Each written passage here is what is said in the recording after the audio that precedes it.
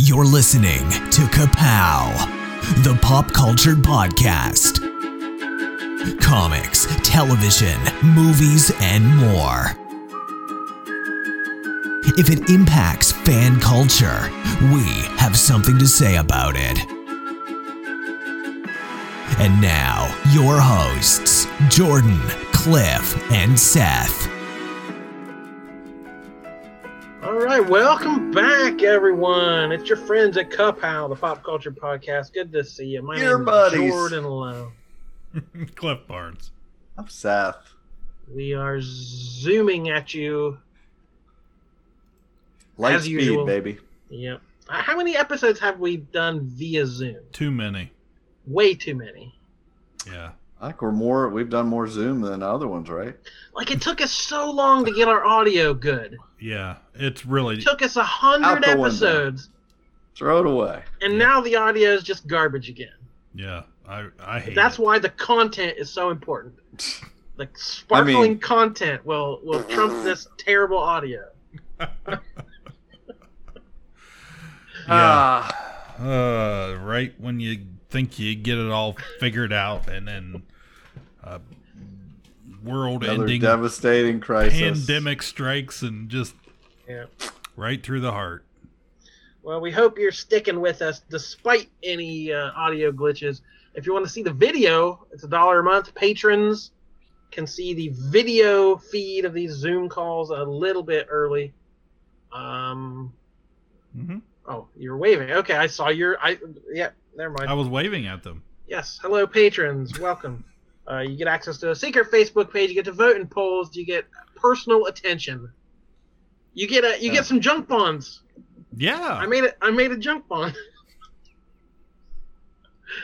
We said we wanted people to have a stake in Kapow that is just as worthless as one of the 90s Marvel's junk bonds. And I made it happen. So that's on there on the Patreon page. That's what Jordan's doing all day. Yeah. It took a little longer than I thought. I will admit. I was getting angry because the thing, like, I'm trying to move the image and it won't size correctly. I'm like, this should not be taking me this long. Welcome to my world. But I do it for you, patrons. Hey, speaking of the Patreon page, if you pay that $1 a month, you might get an invite to a special secret trivia. An event. Yes, we have an event. And you can Zoom with us too. Yeah. Zoom pop culture trivia with the KPPP patrons. Well, yeah, we should be lording that over people because that's pretty spicy. Yeah, the last time we did it, I thought I had that thought too, because I did better than I usually do, which will probably never happen again. I'm already scared to death of doing it again. Like, I need like an hour to contemplate each question. Do you sit at home listening to us thinking, well, these guys are idiots and don't have any clue what they're talking about? I know more about pop culture than them. Probably. Well, become a patron and you can prove it. Right. Yeah, you can come on here and easily prove it. With numerically, like yes, yeah. You'll be able to say, look, I am this number better than those guys.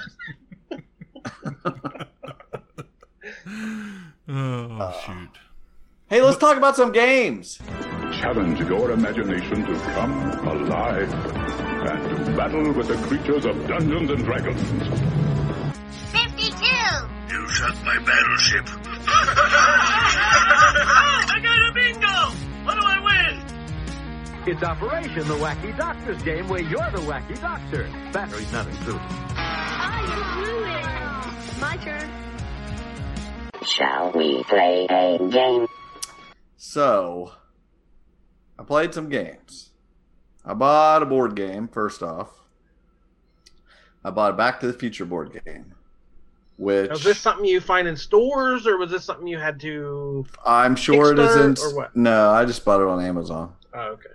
But it's made by Funko, which I, never if I was playing Never Have I Ever, one of the first things I'd say is own a Funko Pop.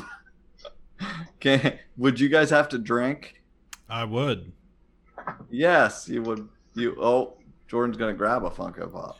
I have I have one. Yes, that's pretty impressive. Yeah, it's a Baker Mayfield. Has it got a mustache? Is it a Pete Brady? He's got like the kind of like the scruffy beard going on. Got the headband and everything. But that is not the only one that's in my home. Okay, what's that one? That Crikey.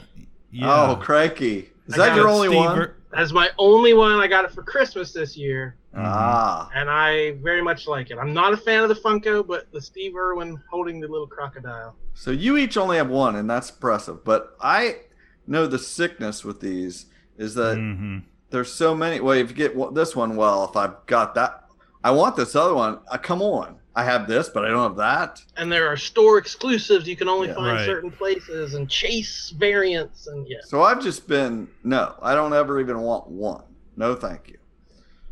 But they made a board game, and a few years ago, Riot Games, which is a video game company, they make a video game called League of Legends. And they made a board game. They decided to get into the biz and make one called Mechs and Minions. And it was a huge hit that year. And they made one of the most high quality board games, beating out, actual people that do this for a living. They packed just an ergonomically, perfect box.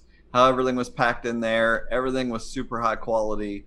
It was pretty amazing. And it was I believe we talked about that one time. I think we did. Because we thought you were talking about Mexican Minions. Yeah.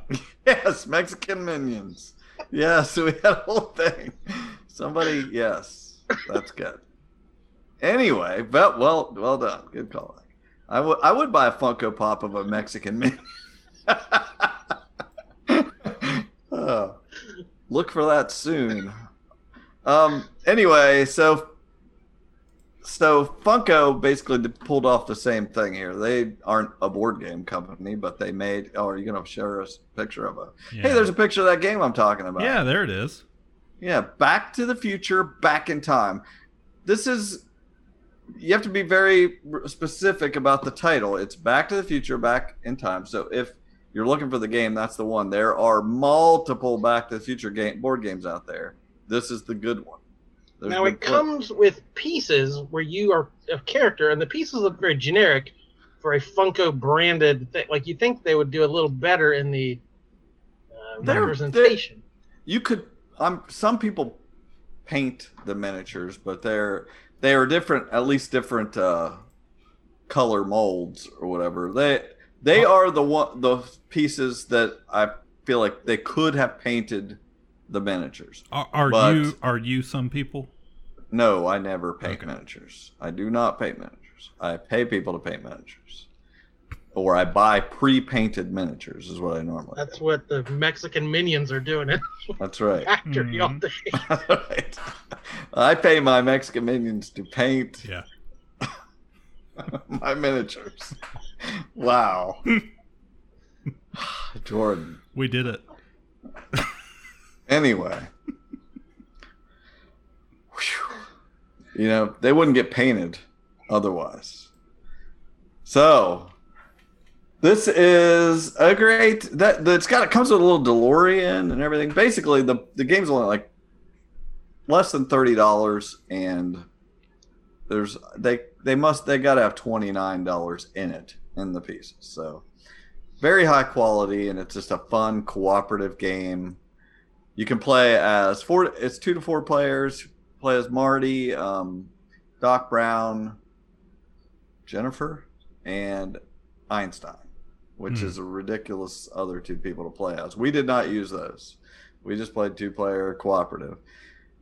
But everybody's got their own special powers and that you can do certain moves, and there's different cards you can go pick up, different things. Of course, Marty is better equipped to help his parents get together, and Doc Brown's trying to work on the DeLorean, but anybody can do anything, and if needed. Anyway, it's a lot of fun, and I think it's the best of the Back to the Future board games. I also played a video game, which was a big release this past month. It was The Last of Us Part 2. I know you wish things were different.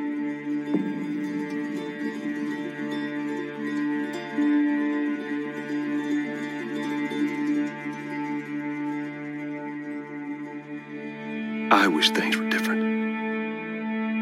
Ellie! But they ain't.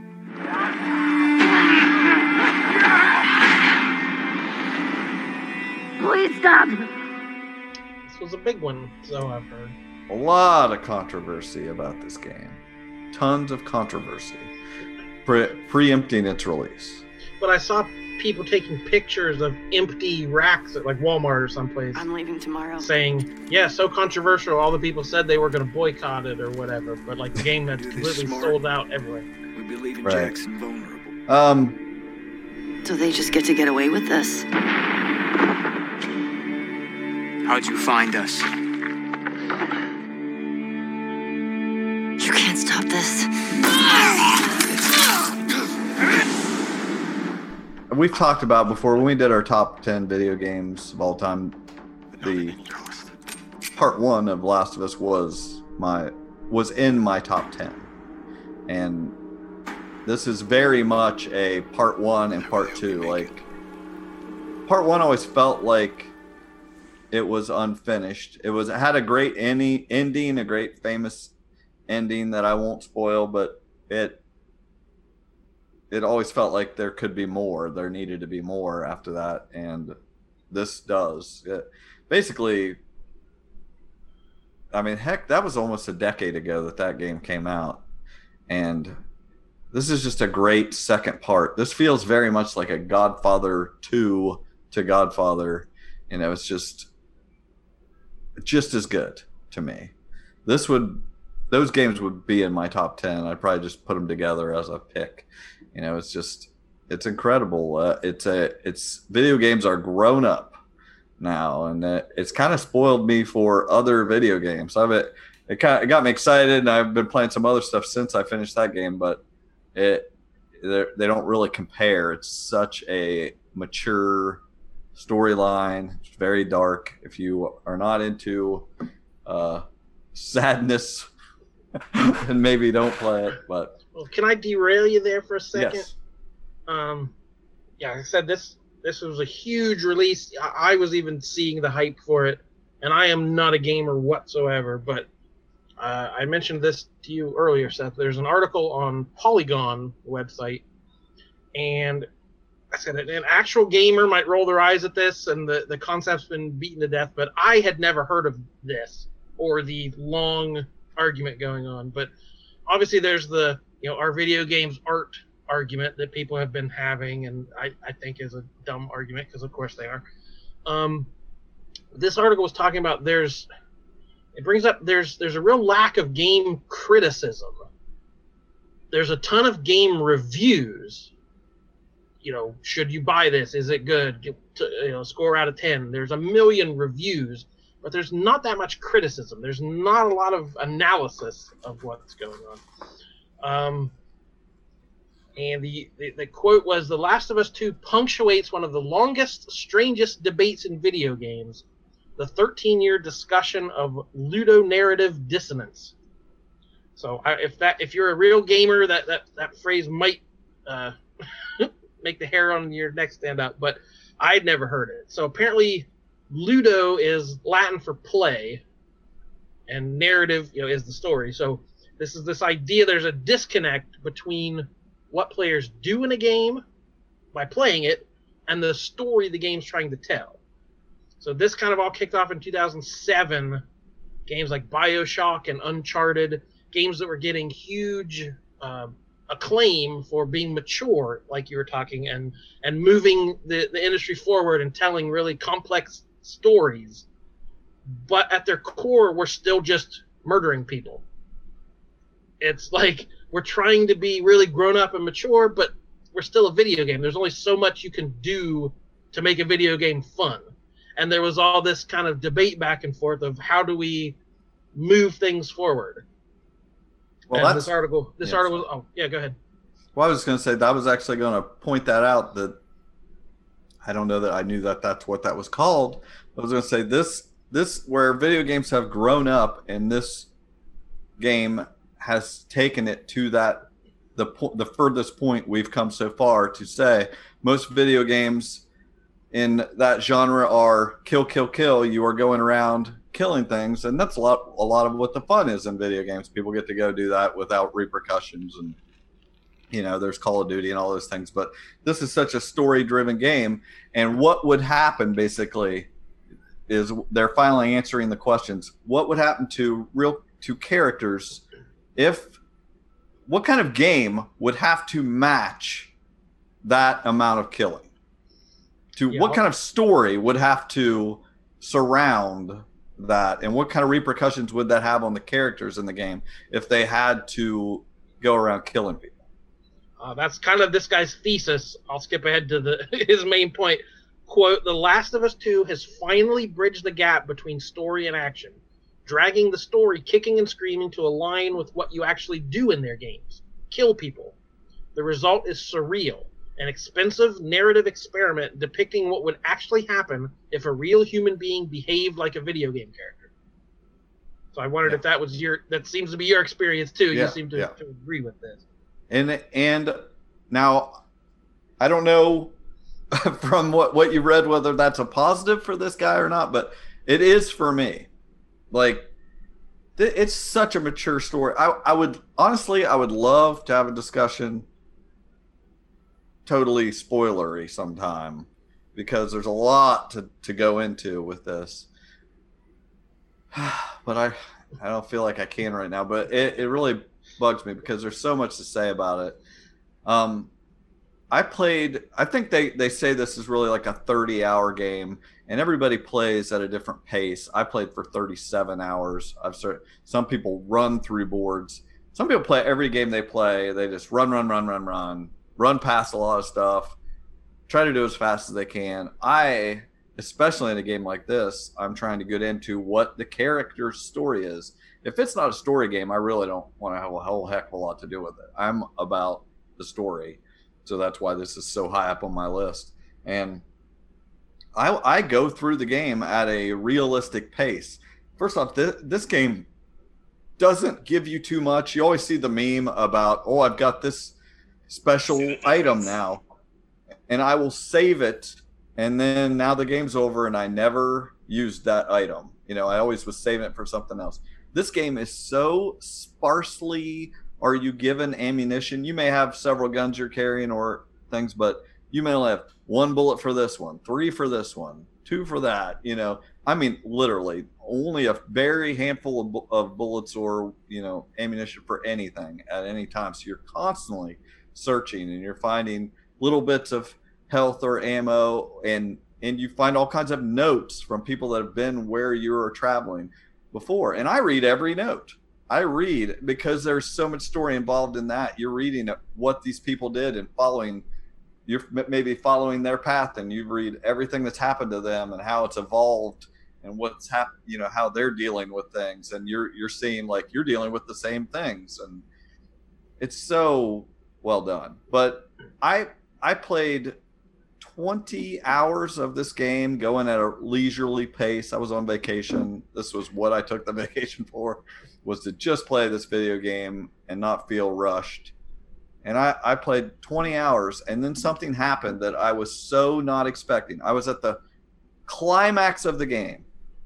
I'm playing a certain character, and I'm going to try to find and get revenge on another character. And it's all about revenge. It's totally giving you leeway to do all the killing that you're having to do because you have a reason. And I finally get to that climax and see that character, and the game turns on its head and becomes another thing that I don't want to spoil, but it blew me away. And suddenly I realized I was only halfway through the game. where I thought it was over. And it reminded me when I took my exam to be a medical lab scientist, I was told there was 100 questions. And so I went in there, and I hadn't thought much about that, but I had heard there was 100 questions. So I did that. When I got to 100, it didn't stop. And I had paced for that. And there ended up being 180 questions. And it was a very, very shocking moment when it kept going, and I realized how much more was left. That's how I felt playing this.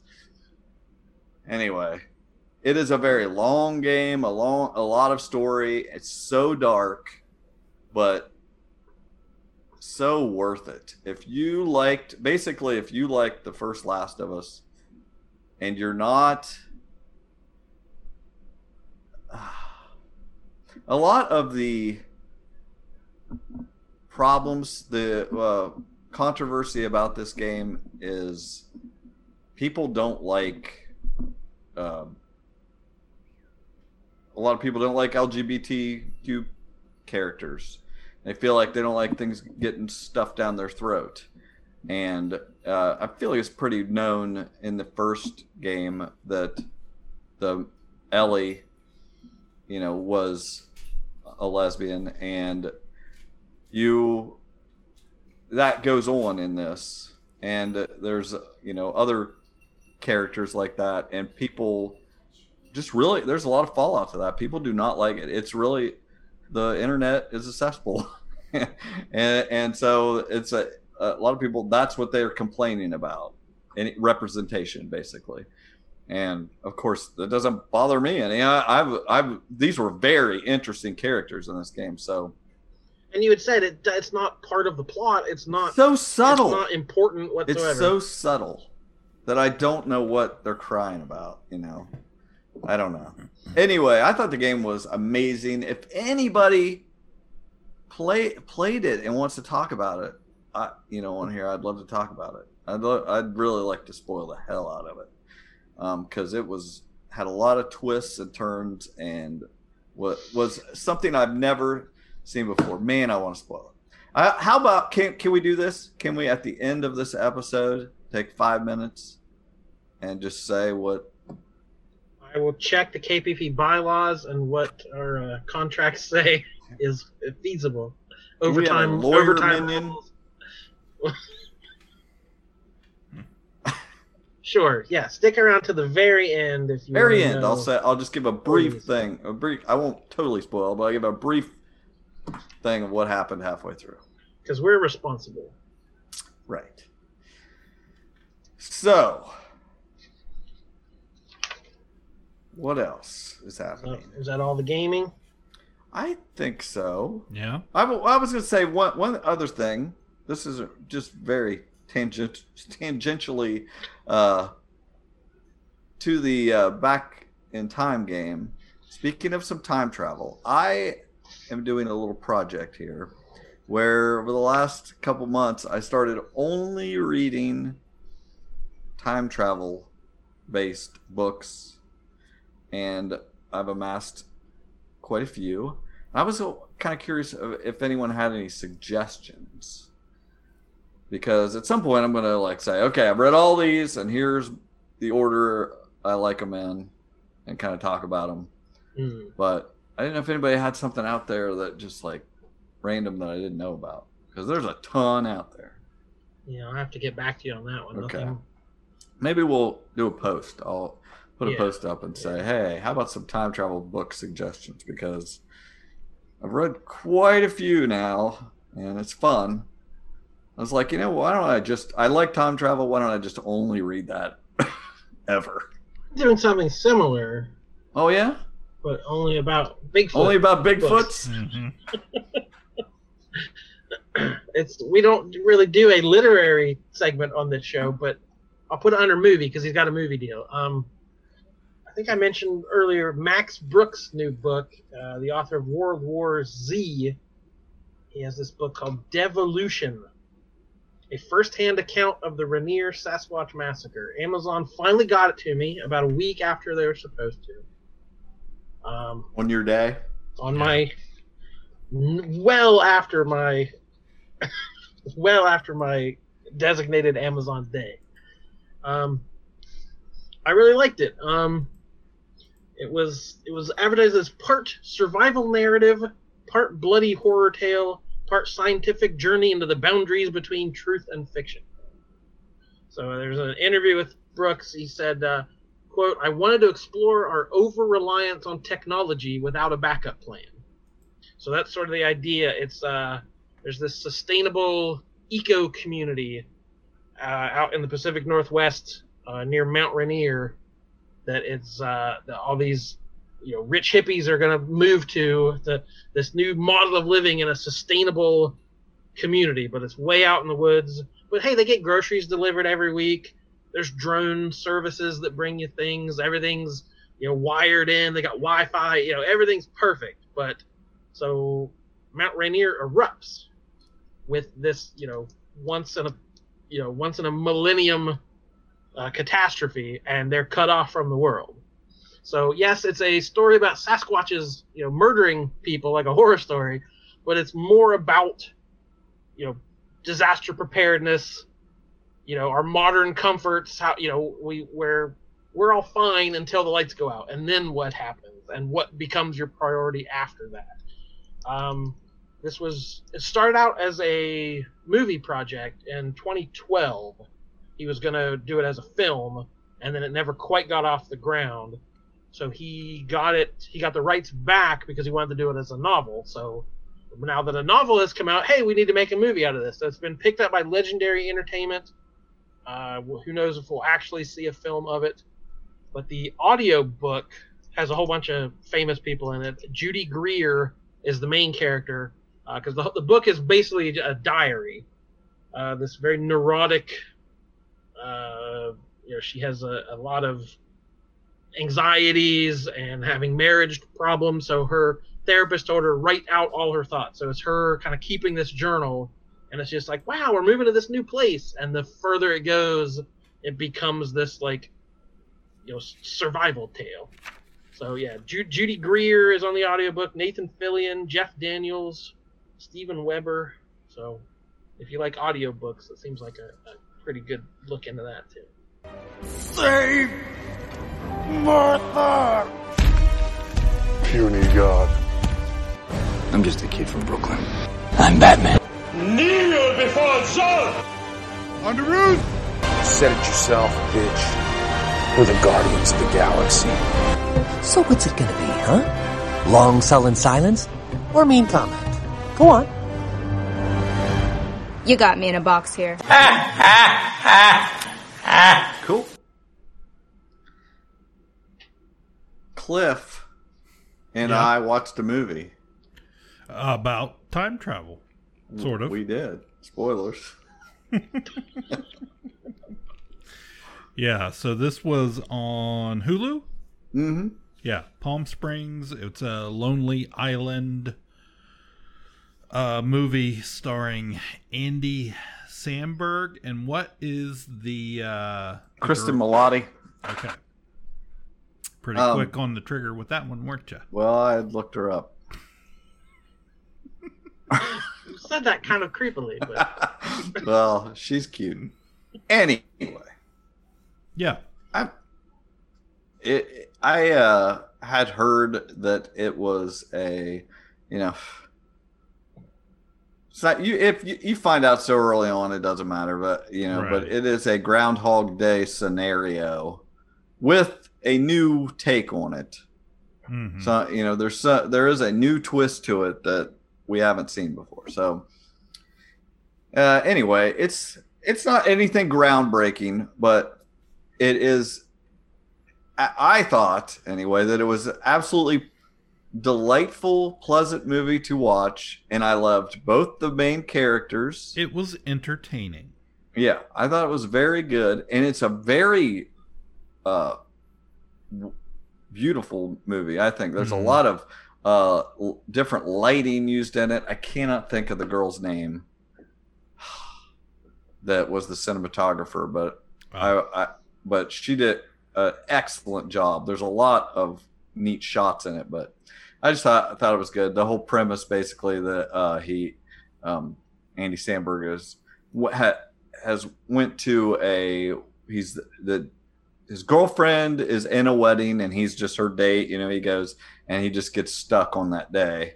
Yeah, so he relives it day after day after day, the same day. Yeah. It's got J.K. Simmons in it also. Yeah, J.K. Simmons. It's got a whole mess of CW show yeah, people. It does. Yeah, it's got Superman marries Veronica. Yeah, so Camila Mendez and Tyler, is it Hoechlin, I think? He's kind of a Mexican Minions. Oh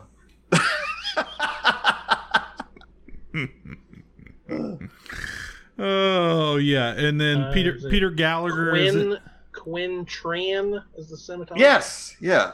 She's I'm not going to say her husband because I'm sick of people pointing out. We don't need to hear about the guy. Quinn Tran is excellent cinematographer. I thought she did a really good job. Yeah, and this has Peter Gallagher, Chris Pang is in it. Dale Dickey is the woman's name that I got. You were saying that was. I thought it was Darla from. She looks similar. Riverdale. Yeah, she was in something else that was. Oh, she's been in a million things. She was Justified, and yeah. She was. My Name is Earl. She was the daytime prostitute. Yeah. Okay. Yeah. So it's got a good cast to it. Yeah, it's good. It's a Groundhog Day movie, but they're delightful, and I like the story, and it's just a good time. If you have Hulu, come on, you're already paying for it, right? So we recommend that as a good sit. I've watched so many movies on Amazon Prime, you guys. Oh my! Can you name them all in 5 minutes? I can. Okay. Lighthouse. I think we talked about that one. Mm-hmm. Mid-90s. I saw that. Skateboard. Jonah Hill directed. Mm-hmm. Yep. It's a good little movie. Bone Tomahawk, finally. Oh, yeah! Kurt Russell Western. Oh, it's got Patrick Wilson and Matthew Fox. That's a good movie. Probably not everyone's cup of tea, but I really loved it. Oh, it was very long and slow. For a Western, it took its sweet time. It was good. I also really loved Logan Lucky. Yeah. Which I happened to watch. It was West Virginia Day. It was like the anniversary of the founding of West Virginia. I watched Logan Lucky. Hell yeah. This is the most West Virginian movie I've ever seen. That was fun. It was just a fun kind of heist movie, but without taking itself very seriously. Adam Driver, yeah, good stuff. I watched The Handmaiden on your recommendation. You watched The Handmaiden? On your recommendation, yes. The series? We're talking about the Korean film, yes. Oh. Real. Oh. And I'm You said it was one of the best movies on there, so I had to check it out. It was good. It was really good. Great. Very good. I'm glad you liked it. It seemed like I still haven't seen Parasite yet, but it seemed to have probably a similar vibe. Yeah. Class struggles. Yes. Yeah. Okay. Yes. Midsommar. Watch that one. Christian says that you've got some special thing planned. Yeah, it's like a crazy 9-day festival. It only happens every 90 years.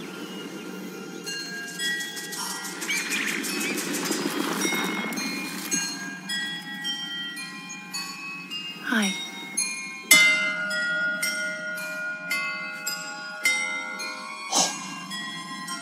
Hello. Theodore. You can't speak. You can't move.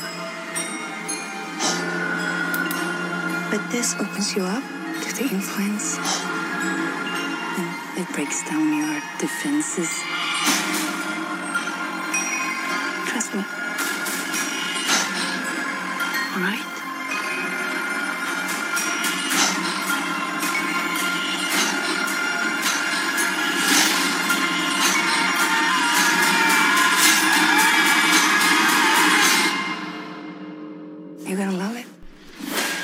Summer, yeah. Yeah. It's a very. I liked just the whole thing. Like that guy. It's a toxic masculinity. You know. The thing of that one was it's Sweden, I think, right? Mm-hmm. They go to so it's the horror film set in the daytime. So right. Like the minute you know it's a horror film, you kind of see everything that's going to happen.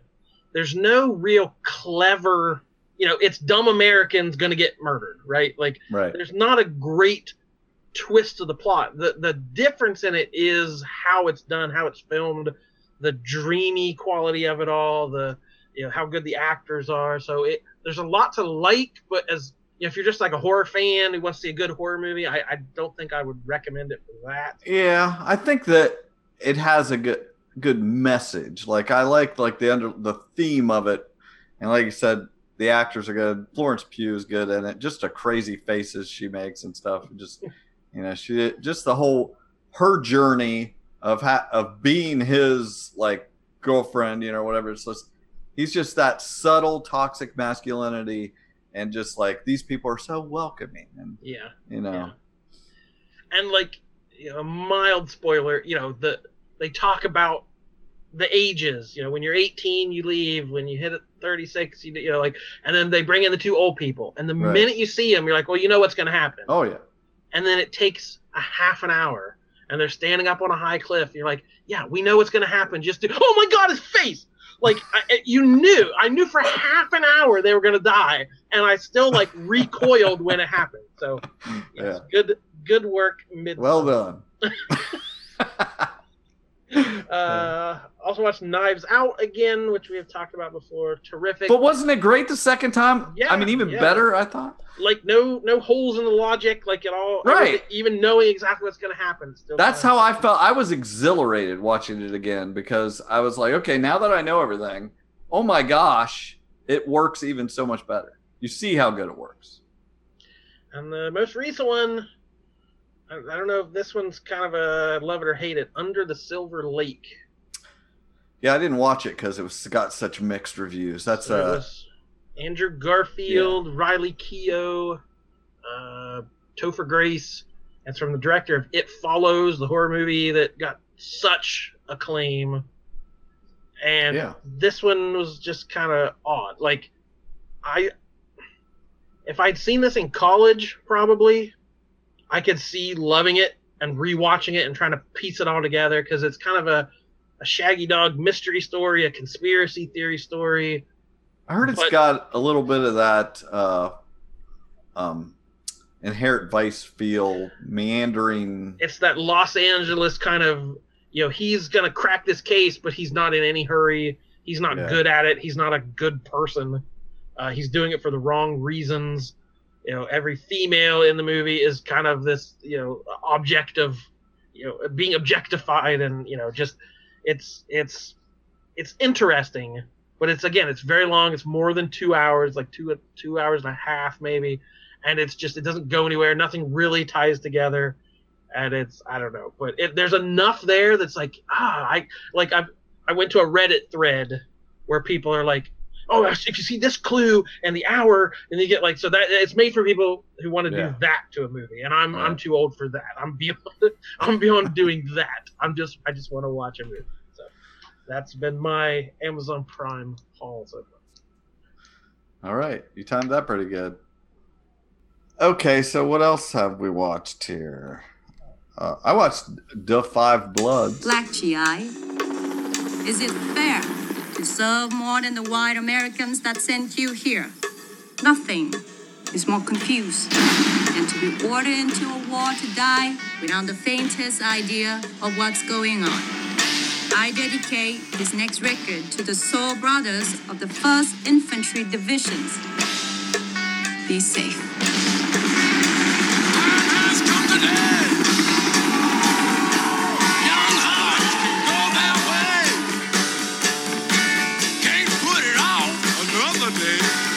Gentlemen, welcome back to Vietnam. Look what I found. Every man in all his glory. Who was that guy? That brother was the best damn soldier that ever lived. on Netflix. Netflix. Netflix, yeah. Was Spike Lee movie. It's like Spike Lee joint, please. What a poser. Can't believe. I love 25th Hour is my favorite Spike Lee, but he's a really good director. Like I mean, I know he's talked about, but he's not. Doesn't seem like he's not held up in that upper echelon very much, and I think he's very prolific. You know, so this was really good. It was on our list for a potential feature one job, so we'll get to him someday. Right. It was really good. It had a cast. It was good. Oh, gosh, I can't remember the one guy's name, and I'm mad at myself. I'm gonna look it up. So just hold on a second. You can cut this out if you want. You're not really gonna do that, are you, Cliff? No. Nope. Last night, the kids wanted to watch a movie, so I was like, "Well, what do you guys want to watch?" Defy Bloods? You watched Defy Bloods? No. And they were like Hamilton, Dad. I thought that's what it was. I think I even made that joke. But they picked one of their favorite movies, which is The Bad News Bears. And I tried to get them to watch the original. I was like, well, we can watch. Oh, I thought that's what you meant. Yeah, no. I was like, we could watch the Walter Matthau original. We could watch the one where they play at the Houston Astrodome. We could watch the one where they go to Japan. Nope. I'm sure that that's not problematic at all. Probably not. No, I just assume it's not. But no, for the millionth time, they wanted to watch the 2005 Billy Bob Thornton. Yeah, they turned the sweet spot. That's their jam. Yeah. They love it. The kid that plays, or the guy that plays Barry Goldberg, I should have looked it up. He's in that? He is in that movie. He plays the Hooper character. He's in the wheelchair. Oh my gosh. Yeah. So that's fun. That's one of our favorites. Defy Bloods. Delroy Lindo. That's what I was trying to think of.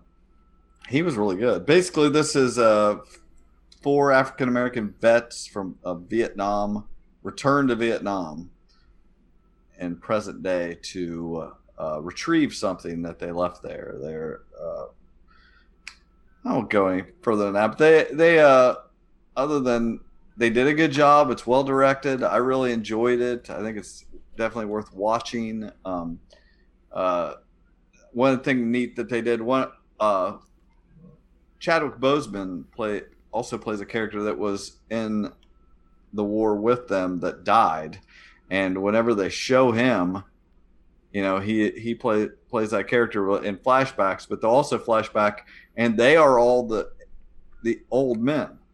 They play themselves back in the day, and he is young because that's how they remember him and everything. It's just, I think that wasn't the original intention I heard of what they were to do that. It was just like whether it was budgetary or whatever reason, but I liked it. I liked that they did it. Like, it's kind of neat.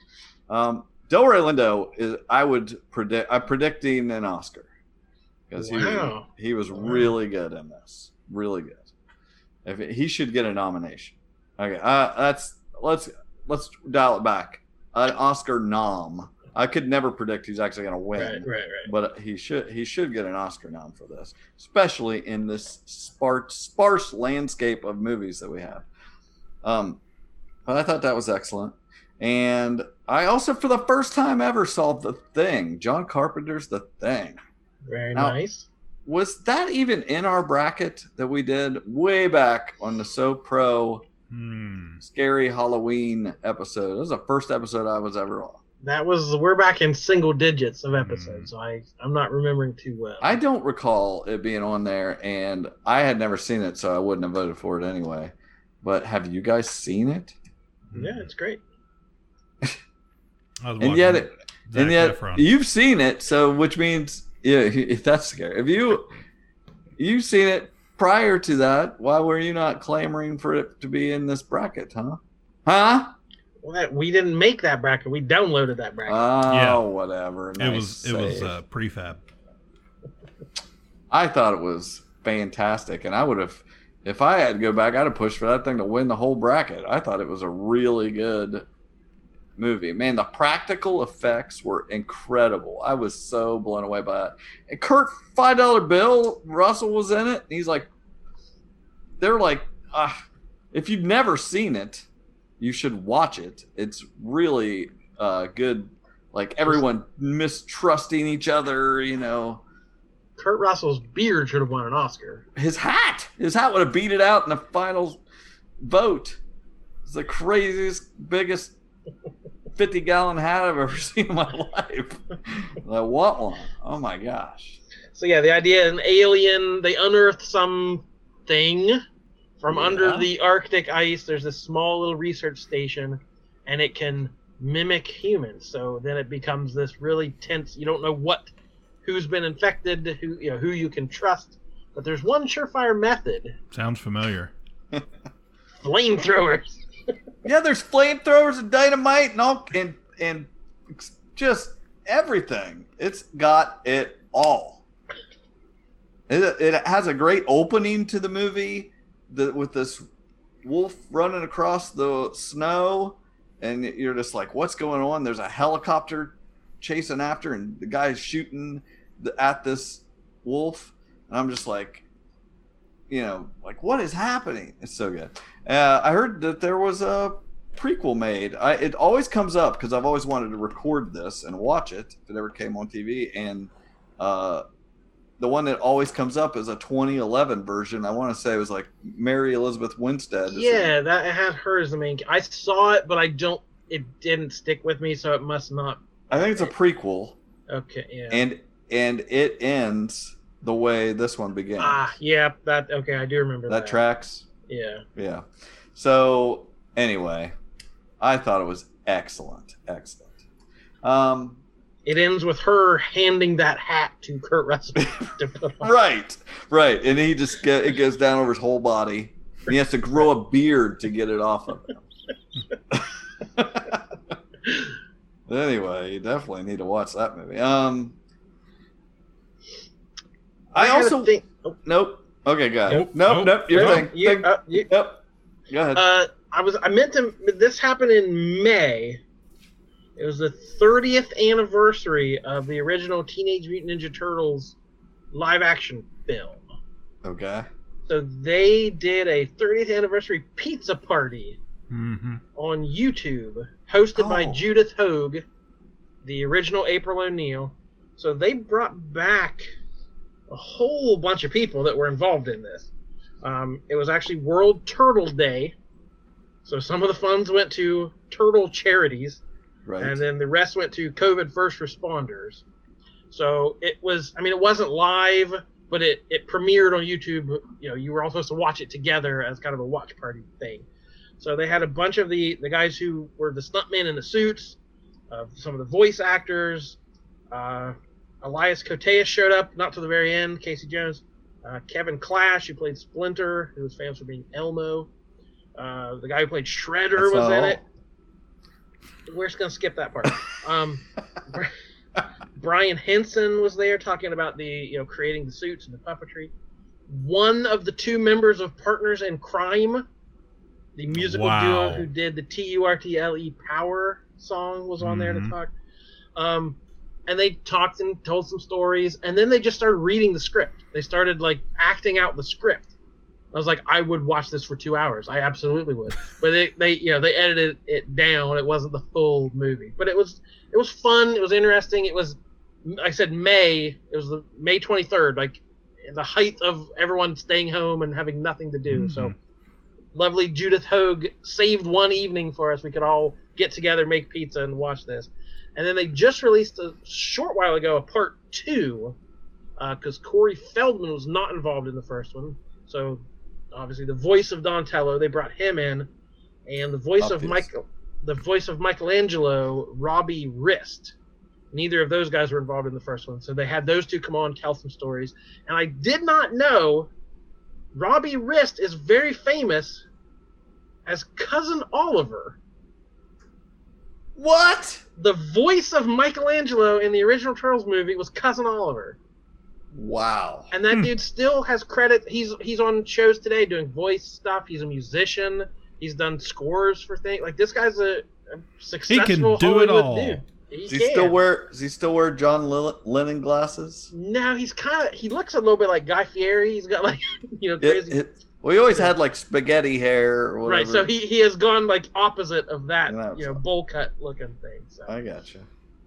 And they've talked about they're going to do some more of these. Anyone involved with this movie, they're going to keep doing some of these live streams and stuff. So it was fun. It was interesting, especially as a fan of that movie. Wow. Yeah, I remember you. What happened? Cliff, your screen sharing again. Yeah, there he is. Yeah. I mentioned to you guys there at some point. I was watching those very similar. I was watching those Reunited Apart, that YouTube series with Josh Gad, and they had done like we watched Splash, and then we watched the Splash one with Tom Hanks and the director Ron Opie Howard. Jeez. And then we watched the Ghostbusters one, and they were all so entertaining. Like, I love when we get that back, that behind the scenes stories, and you get it from the director, the producers, the actors, everybody involved. It's great. And then Josh Gad's a really good host for that type of show, because he's such a fan. It's like Patton Oswalt doing something. So, if you like that type of thing. Maybe it was a Back to the Future one. I've only watched like 5 minutes, maybe. Yeah, there's a Back to the Future one. Of one of them. And maybe I just caught the wrong moments or something. I felt like he just seemed unprepared and was just like being just like, I mean, I get the fan part, but he was just like, wasn't coming with anything to keep it going. And then just felt like they were like, okay, now it's like dance for me. And okay, now say this line. And I say that line. You remember that one part of the movie? Remember we said that? It was awesome. No, the Ghostbusters one is really good. It's really good too. You can get the hair for that, man. Yeah. But yeah, I mean, I thought they were excellent, but I thought he did a good job of not trying to, of keeping it in the lane, but not trying to control the entire conversation. Right. So I got you. Yeah.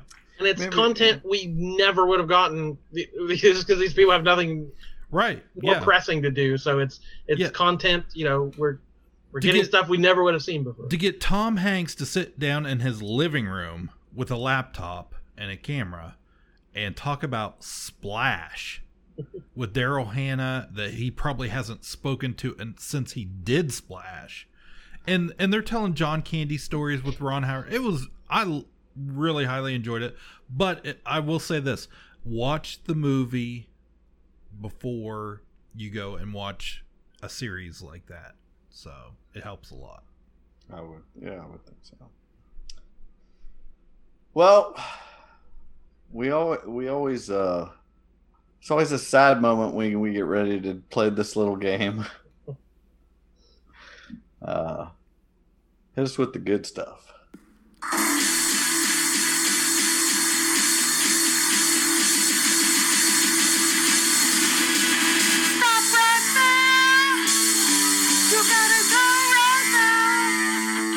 Before we go any further, there's just one job. You say which thing you need to keep forever. That'll never leave us. It'll make us so happy for the rest of our lives. We'll put it on their headstone. Raise the rest for our time. Will you love it? Will you love it forever? Do you need it? Will you never leave it? Will it make you so happy for the rest of your life? Did we take one away that you enjoy what you love? You gotta know right now. Before we go any further, we pick one job. The rest say goodbye forever. Then that's where we come back here. It's great. I don't have it queued up. Yeah, I know. That's where you put it in later, see. Anyway, Kind of a couple people died, so we thought we'd do a one job. We do a doubler here. Trying to make it happy, but 2 people died. Yeah. But we've left the patrons out because this was a last minute audible, so we didn't have a vote on this. So sorry, patrons. Yeah, we'll get you on the next super upset. You can yell at us later, but 2 people died, and we're going to get to this. We had Kelly Preston died. She was in several things. We'll go through her catalog here, but she had a battle with breast cancer the last couple of years and died this past week. And within the last month, Joel Schumacher died. Famous director. So we'll go through some of their stuff and see what we think should be their one job. So let's see. Did you guys anything pop out to you guys? I'll admit, embarrassingly enough, when I saw the name Kelly Preston, I had a hard time even thinking of stuff she'd been in. It took a while for me to remember anything that she'd been in. So that just may be the things I haven't been exposed to very much. But maybe it'll spark my memory here. Well, let's see. We had the first thing I thought of, and I'm not going to promise this isn't my pick because it very well could be, was a Disney movie with Kurt Russell called Sky High. Oh, yeah. Where they played the superhero parents of the main character who was he was going off to superhero high school, basically. And that was a movie that Cooper watched a lot growing up when he was younger. It came out about that time for him, so we had a copy of it on, I think, VHS maybe. So we can't change who he is, not without dropping him in a vat of toxic waste. Where will we even find a vat of toxic? Steve! Yeah, I forgot she was in that. She was in famously Jerry Maguire. I think that's probably her biggest movie role that I recall was her being in Jerry Maguire. I don't remember her being in that. She was. She played the love interest? Yeah. No, it was Renee Zellweger, but okay, that's what I thought. She was. I believe she was his girlfriend.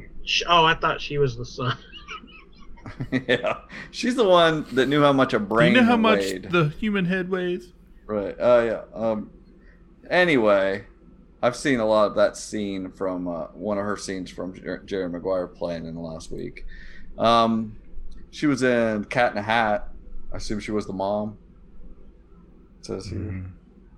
Cliff, you don't know? I don't know the Cat in the Hat. She was in Twins, I guess. I forget how few things people were in. Battlefield Earth, of course, she was married to John Travolta, so she was in things with him. Gotti, Old Dogs, everything he was in, she was in. For the Love of the Game, I want to say she was Kevin Costner's girlfriend, I believe in that.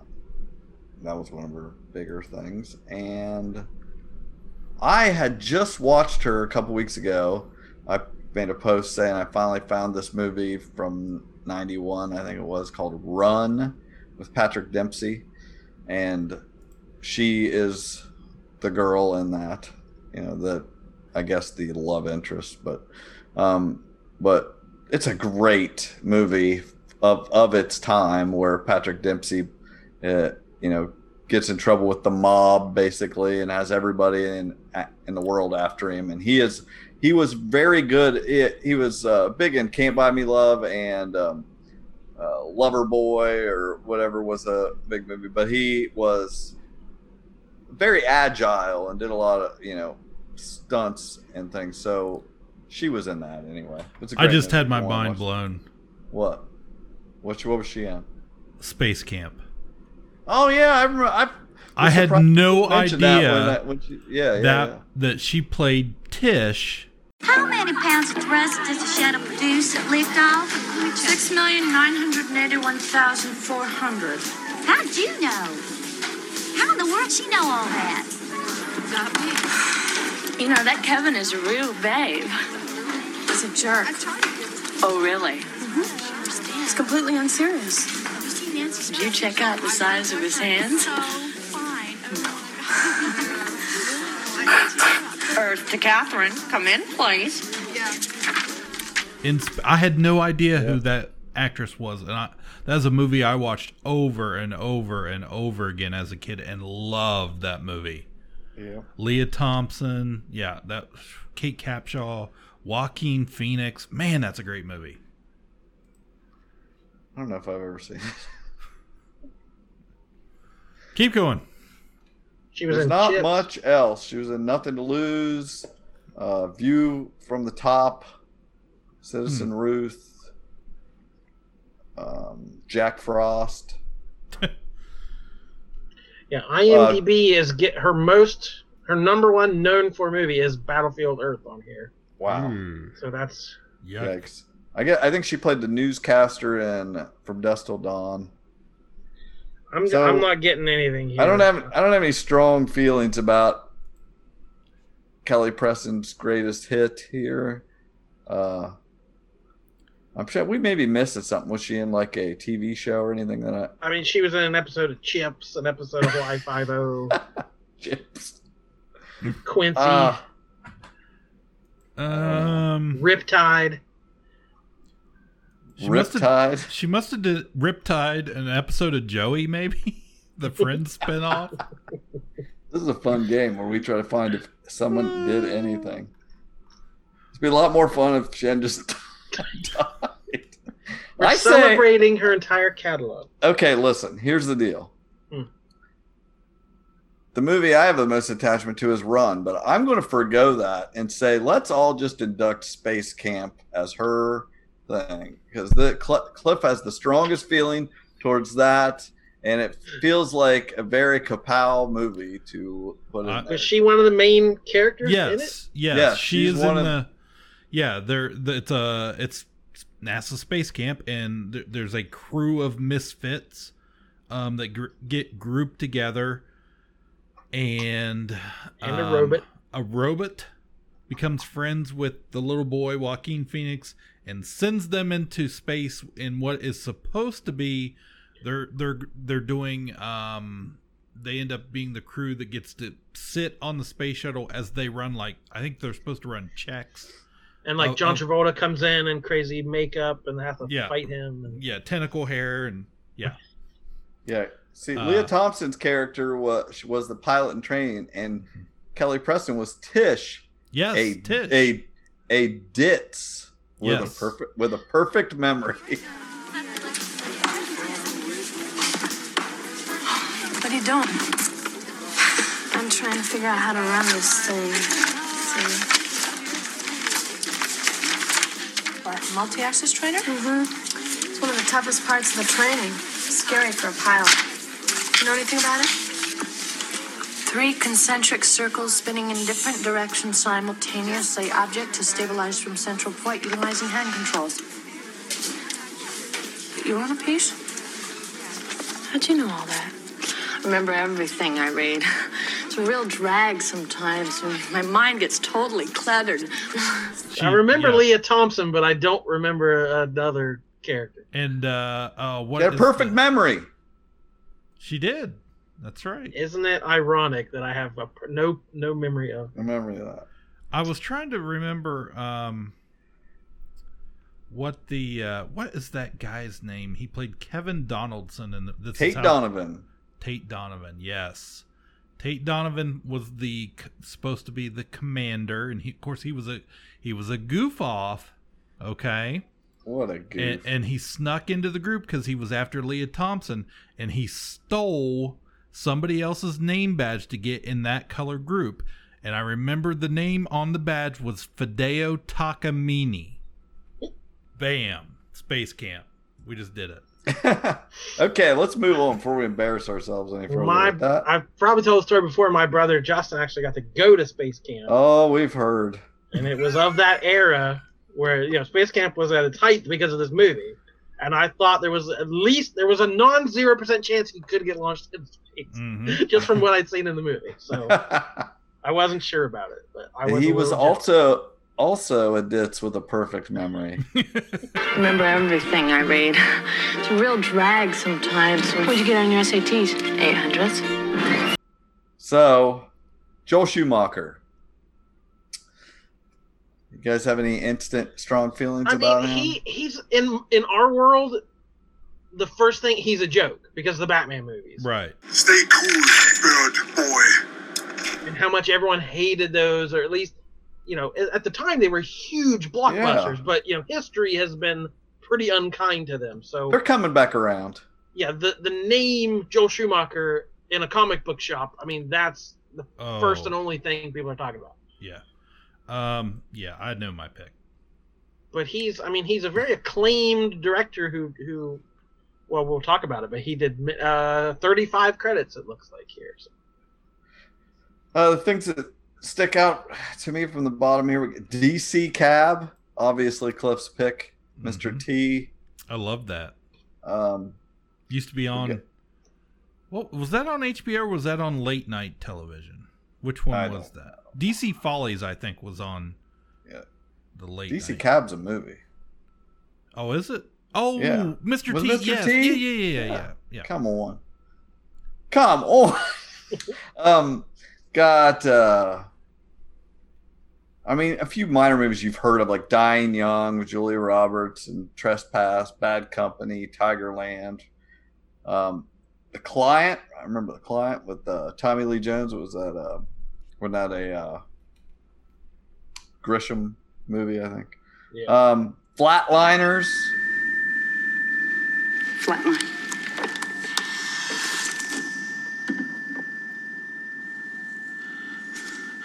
They're getting smaller. He's dying. Brain death. Now it's real. Start filming. Let me defib him. He's dead. Isn't that enough? Let me try and bring him back. Just watch the door. Excuse me. I don't want to ruin anybody's evening, but are we in the room with the dead man? Oh my God. 1 minute to go.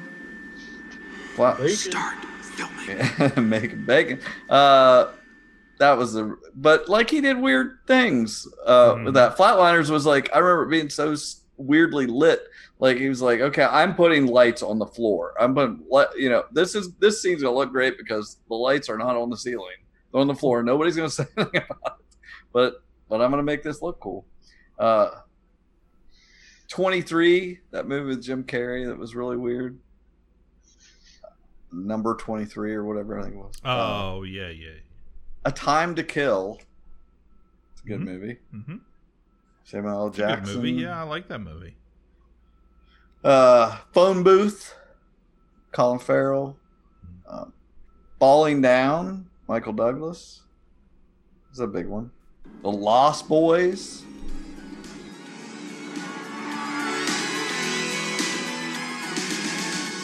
Michael and Sam have just moved to Santa Carla, California. They're about to discover its secret. Notice anything unusual about Santa Carla yet? No. It's a pretty cool place. If you're a Martian. Or a vampire.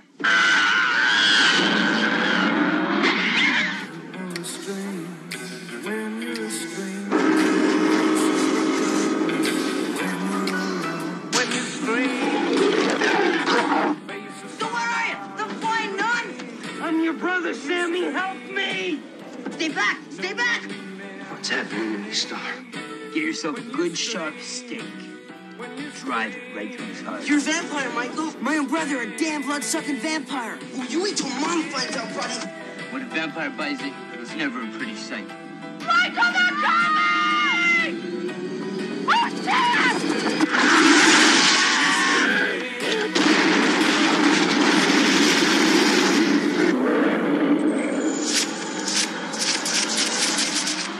That's it right Huge. There. I knew. Yeah, I kind of felt when I saw that it was probably yours. Then we got, of course, Batman and Robin and Batman Forever, which like I said, are coming back around. People hated them, loved them, then hated them once they had a little age on them, and now they're come back around as a period piece. It's a weird thing. Like he put the camp back. I know why you don't like it. He all the work they've done to take the campiness out of Batman, he shoved it back in. But it's like a faulty argument though. Like at that time, Tim Burton's movies, like, oh, they're so serious, they're so dark. It's like you look at them now, they're like cartoons. Yeah, they are campy, they are over the top and crazy. You know, Schumacher did a whole different thing, but like you can't say, well, Schumacher he took the reins off and went a little too far. You know, Tim Burton was way out there. But yeah, Schumacher added a knowing sort of wink, lots of neon colors and the famous nipples on the costume, and like he added that sort of, you know, like, I'm doing this, I'm going this far, you know, somebody try and stop me. So do you have a vote? This is the kind of thing we talk about all the time on a one job. There's a whole bunch of credits on here. I was like, oh yeah, that. Like, there's a lot of really good movies on this list. Right. I'm gonna say, because I haven't even said mine yet. Mine is the only movie of Joel Schumacher's that is in my top 100. Is it from 1985 and have a catchy tune? No. Oh, it's not St. Elmo's Fire. No, but I did. Is it Nicolas Cage? Oh yeah. Oh yeah, there it is. Yeah, 8mm. Like, a lot of really solid movies, a lot of very different sorts of movies. Like I said, that Tigerland was really excellent, small little indie movie about boot camp and an army, a young recruit being going through boot camp, and it's like it's a total 180 from a Batman type movie. But yeah, for me, Lost Boys would be by a pretty long margin. Yeah. Well, I'm edging that out by about 8mm. It's 8mm. Nicolas Cage, Joaquin Phoenix. That's the connection there between Kelly Preston and Joel Schumacher. Is Joaquin Phoenix in Space Camp and 8mm. James Gandolfini and La Machine scared the heck out of me. Ugh. It's like a just dark, gritty snuff film thing, and that's so good. He's a detective looking for. Well, they don't. It's not really a snuff film, Cliff. It's a movie about a guy There was a guy in a trying rubber to find suit. a killer. And Lost Boys, there's no real vampires in Lost Boys either. So what? Lost Boys I knew is I'd great. be outvoted. It's a great piece of 80s. Yes. The fashion, the music, the Corys, saxophone playing, the Corys, yeah. Martika. It is just, yes, you can just pull it. It's an artifact of the 80s. I would say a lot of people of our age, that was really where we learned the rules of vampires. This is I would agree. This is how we knew how to deal with a vampire that showed up. Thanks to the Frog Brothers. Yes. Worked in their comic book store. They had a whole bunch of vampire comics. That's true. Well, I would say we did it. We, in the annals of history, forever, Kelly Preston will be inducted for Space Camp, for her role in Space Camp, which I don't know. And Tish. She was Tish. Tish. She'll forever be Tish, the ditzy, great memory girl. Don't forget. And it's really a Joel drag Schumacher sometimes because stuff gets stuck in there and then just And Joel Schumacher will be known forever for The Lost Boys. I feel good about both of those as Kapow picks. Okay, we got 5 minutes left, so I'm going to spoil not the whole game, The Last of Us 2, but I'm going to spoil a twist in it. Well, most of the people on my friends list finished this game that first week it came out, so I'm sure a lot of people are already done with it. But I'm sure there's people out there who don't want to be spoiled. So if you don't want to be spoiled, we will see you next episode. But everyone else, stick around for a few more minutes. Yeah, so we don't want any crying if you get spoiled about this game, but I'm not going into every detail. I'm just got a few more thoughts on the game and what they did to expand upon here what we were discussing earlier. So, spoilers for The Last of Us and The Last of Us 2. And in the original Last of Us, there's characters Joel and Ellie. He has given this girl to take as there's zombies in that game. There are zombies, and they need a there's no cure. Well, they find out spoilers are coming fast and furious. That's what I'm saying. This girl is immune. She gets bit and she's fine. Ellie's fine. So they're taking her to this group called the Fireflies to try to develop some sort of cure. And when they finally get there at the end of the game, this is your last warning, spoilers. Joel realizes that, he wants to go talk to her. He's been separated from her, and he wants to go talk to her and finds out that she will die in this procedure. And he flips out. He had lost his whole family, this girl was put in his care, and he makes the decision to get her out of there, and they fight him on it, and he ends up having to kill all these people to get her out of there. So that's basically in the game, and he lies to her later at the very end that they had other people that were immune also, and that they couldn't figure it out, and basically just lied to her. When this game, shortly into basically you see 4 years have passed, and she has found this out. You see, there's a lot of flashbacks throughout the game, but she has found this out, and they have not been talking. And at the beginning of this game, it is basically they are now just starting to be able to have a relationship again, and she's kind of forgiving him for because in this world where it's so hard to even have a purpose, she feels like she's missed hers.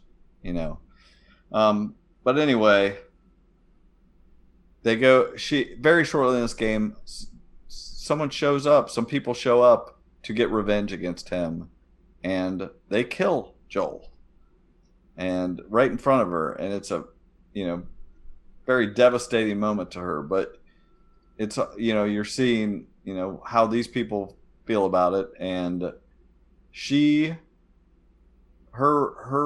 that whole first half of the game is her revenge against them, her looking for them and trying to get her revenge against this person that killed Joel.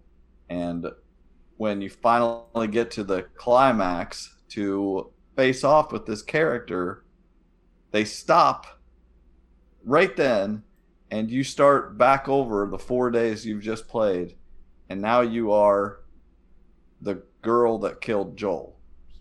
And you begin playing as her in the group that she is in, and you start meeting all of her friends and the community that she lives in, and you meet everybody basically that you just killed for 20 hours, and you see their lives, and you see like a dog that you randomly killed, one of their attack dogs, and it's just their pet, and stuff. It's so like a different perspective, because you're always the hero in your own story, and now who was the enemy is now, you totally see their perspective, and you play through basically the whole game again in a different, building up to that climax again as this character.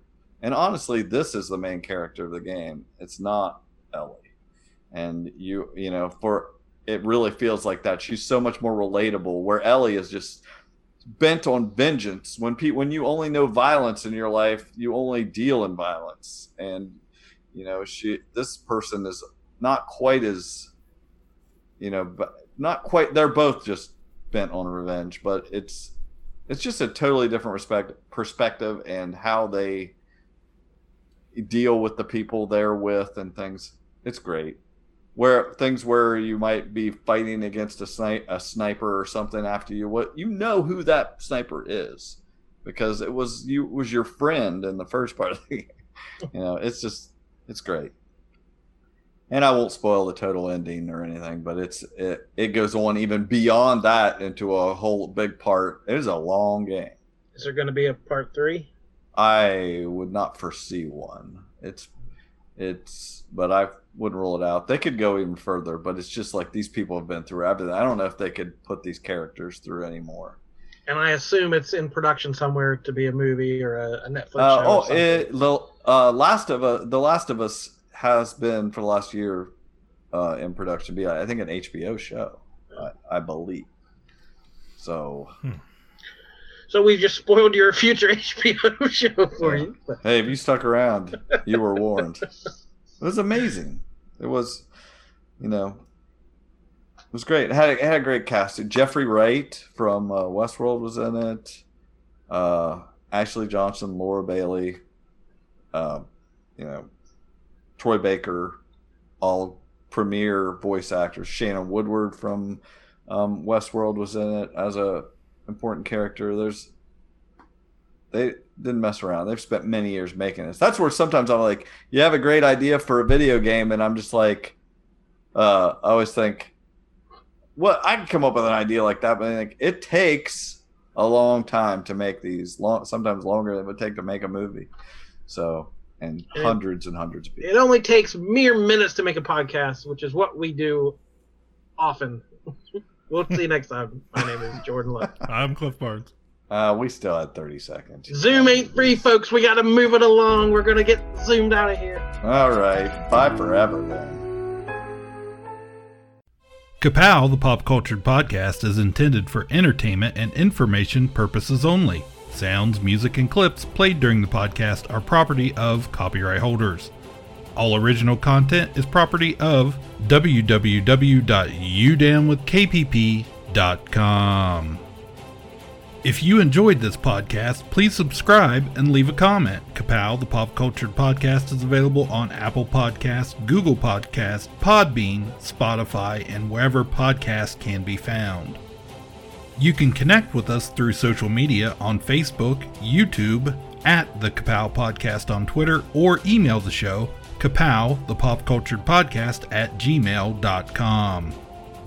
If you really want to go the extra mile, please sign up to be a patron through the Podbean app or our website, www.udamwithkpp.com, to receive special content and early access to some episodes. We are grateful to anyone that chooses to contribute, but please know that most of our content will always remain free, so please continue to like, comment, and share.